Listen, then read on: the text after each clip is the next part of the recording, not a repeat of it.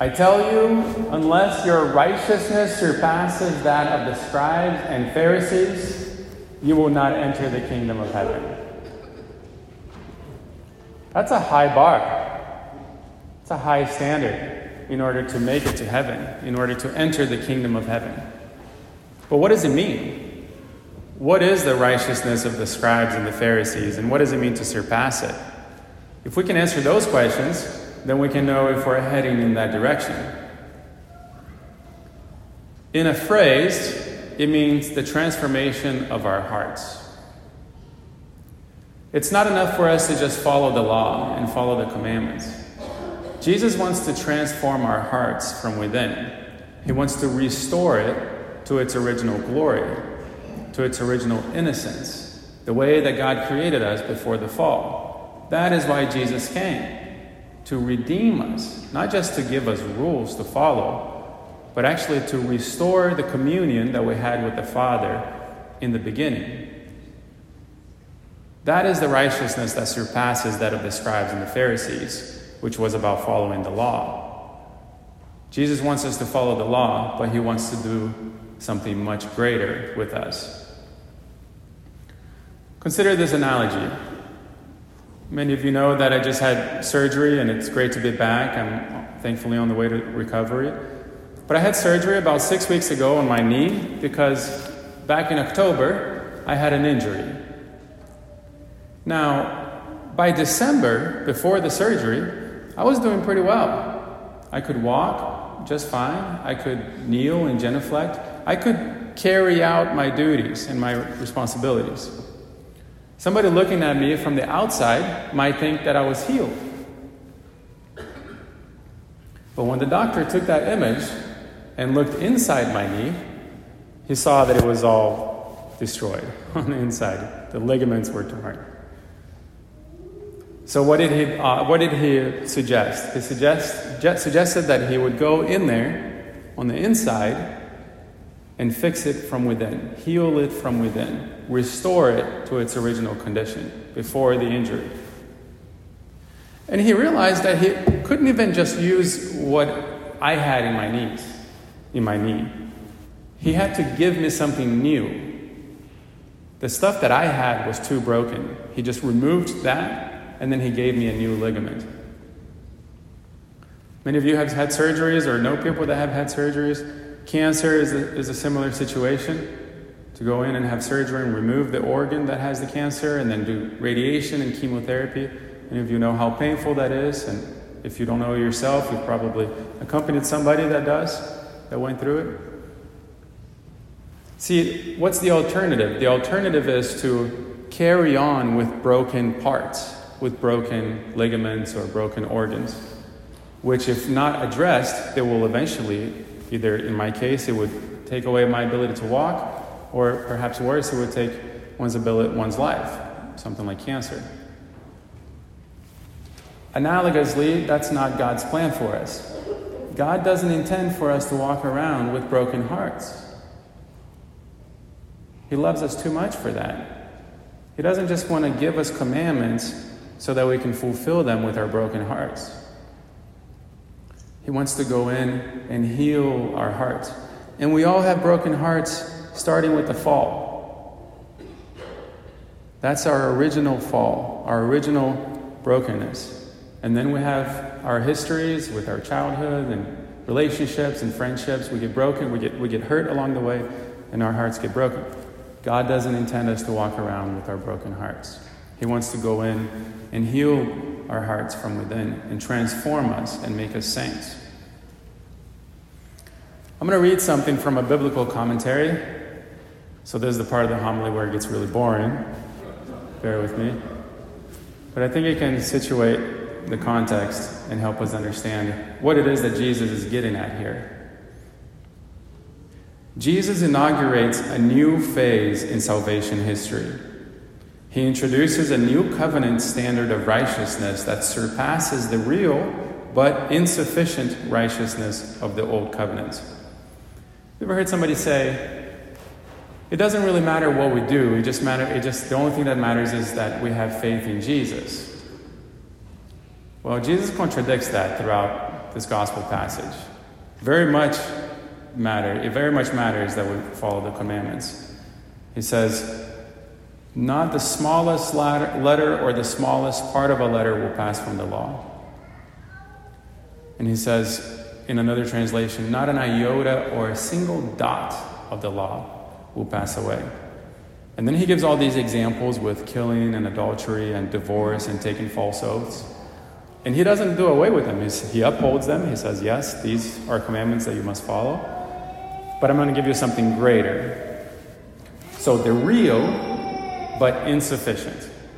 Real but insufficient righteousness of the Old Covenant. The Old Covenant governed the temporal affairs of the earthly kingdom of Israel. The Mosaic Law was designed to establish and maintain Israel as a nation-state in the land of Canaan. Its laws regulated public behavior to maintain civil order. Not dissimilar from the civil laws we have today. We have laws from our government about following traffic laws and not stealing and not doing violence to our neighbors, even to our enemies, or our enemies not doing violence to us. These things are in place to regulate harmony, to promote harmony in our society. So these are good things, and we follow them in order to abide in the same space with other people. That was, in a sense, the purpose of the Old Covenant, the laws in the Old Covenant, the laws in the Old Testament. But that wasn't enough. Jesus is going to uphold them and raise it higher. He thus erected an outward standard of righteousness that defined God's people as a nation. Jesus invites the scribes and Pharisees to recognize the Mosaic Law as God's temporary arrangement for Israel. It was a means of drawing them closer to God by separating them from the sins of the Gentiles. Eventually, the Israelites expected a day when God would write his law on their hearts. This is prophesied in the Old Testament. This isn't me talking about transformation of the heart. It's not my original idea. This is part of our tradition. This is part of our religion. I'm just going to read to you one of these passages from the Old Testament, from the prophet Ezekiel. I will sprinkle clean water upon you to cleanse you from all your impurities. Of course, that's an image to baptism. I will sprinkle clean water upon you. And from all your idols I will cleanse you. I will give you a new heart and place a new spirit within you, taking from your bodies your stony hearts and giving you natural hearts. In my silly analogy of my knee couldn't be repaired with the stuff on its own.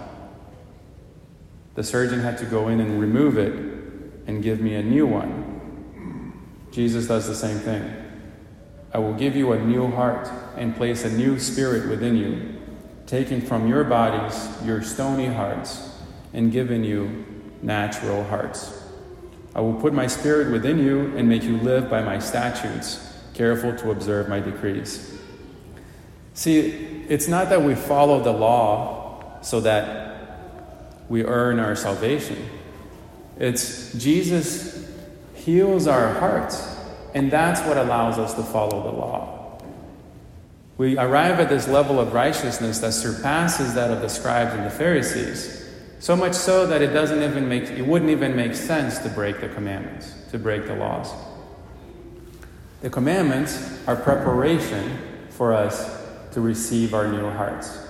If we're not following the commandments, we're not being prepared. We're not being set apart. We're not being consecrated as God's people.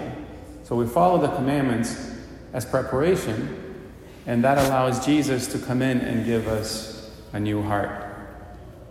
He implements a new covenant of righteousness that stretches beyond the boundaries of the old law in two directions. Outwardly, the scope of the new covenant is wider than the one nation of Israel. And these words, Old Covenant and New Covenant, if you're not familiar with them, they refer to God's relationship with his people. So in the Old Covenant, that was God's relationship with the Israelites. And all of that is recorded in the Old Testament of the Bible. In Jesus, God established a new relationship, a new covenant with his people, with the Israelites. And we are now the descendants of that. We're the new Israelites. We're the new Israel. And so God's relationship with us is represented by the new covenant. But it goes further than just a distinction of nation. For the old covenant, it was only the Israelites. But Jesus sends out his apostles to all the nations to invite all of the nations into this communion, into this covenant. No one is excluded. No one is excluded by their nationality. The only thing that's excluded is sin. That's what's excluded from the new covenant. And that's what's excluded from the kingdom of heaven. That is why our righteousness has to surpass the righteousness of the Pharisees and the scribes in order for us to be welcomed into the kingdom of heaven. And the second direction is inwardly. The new covenant penetrates to the heart. It reaches within to govern personal and private life by a maximal standard of holiness. Sometimes we can object. We have a tendency or a temptation to object to the high moral standards of the church. And we can say something like, well, I understand if you want to govern my public life, if you want to tell me not to hurt someone else, I understand that. But my personal sins are my own. See, that's old covenant way of thinking, where we're only preoccupied with preserving harmony in the community. That's not enough for us. Jesus has something much greater in mind for us. He doesn't just want us to follow the law so we can get along with other people. He does want that, of course. But he wants to restore us to our original condition, our original state, our original innocence, our original perfect communion with him, with the Father. As the old covenant formed virtuous citizens of Israel, so the new covenant generates saints in the church. So that's the product, if you will. Receiving a new heart produces saints in us, makes saints out of us. Not necessarily canonized saints, that's not the point, but maybe some of you will be canonized, who knows, and we'll have a little prayer card with your picture and your biography and your prayer. Why not? That's possible. Many saints in the history of the church. But there are also many hidden saints, so to speak, many more hidden saints, non-famous saints in the history of the church than those canonized ones. We're all welcomed. We're all invited to become saints. That's God's call for us. And it's not something that we do ourselves. Again, it's God, the divine physician, the divine surgeon, goes into us and heals our hearts from within, performs heart surgery in us, and makes us into saints. See, God is all powerful. God can do this. But he's also all loving. He doesn't impose any of this on any of us. He allows for our freedom. So in order for God to come in and do this, we have to give him our consent.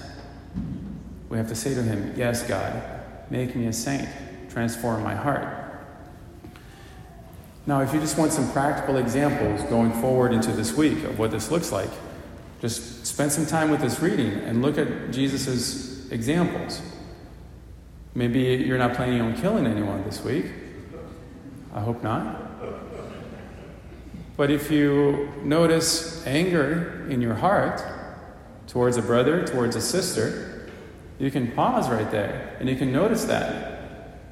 And you can invite Jesus into that space and ask him to transform it, to heal it, to redeem it. Maybe you're not planning on committing adultery, but if you notice lust in your heart, you can pause right there and ask Jesus to heal that.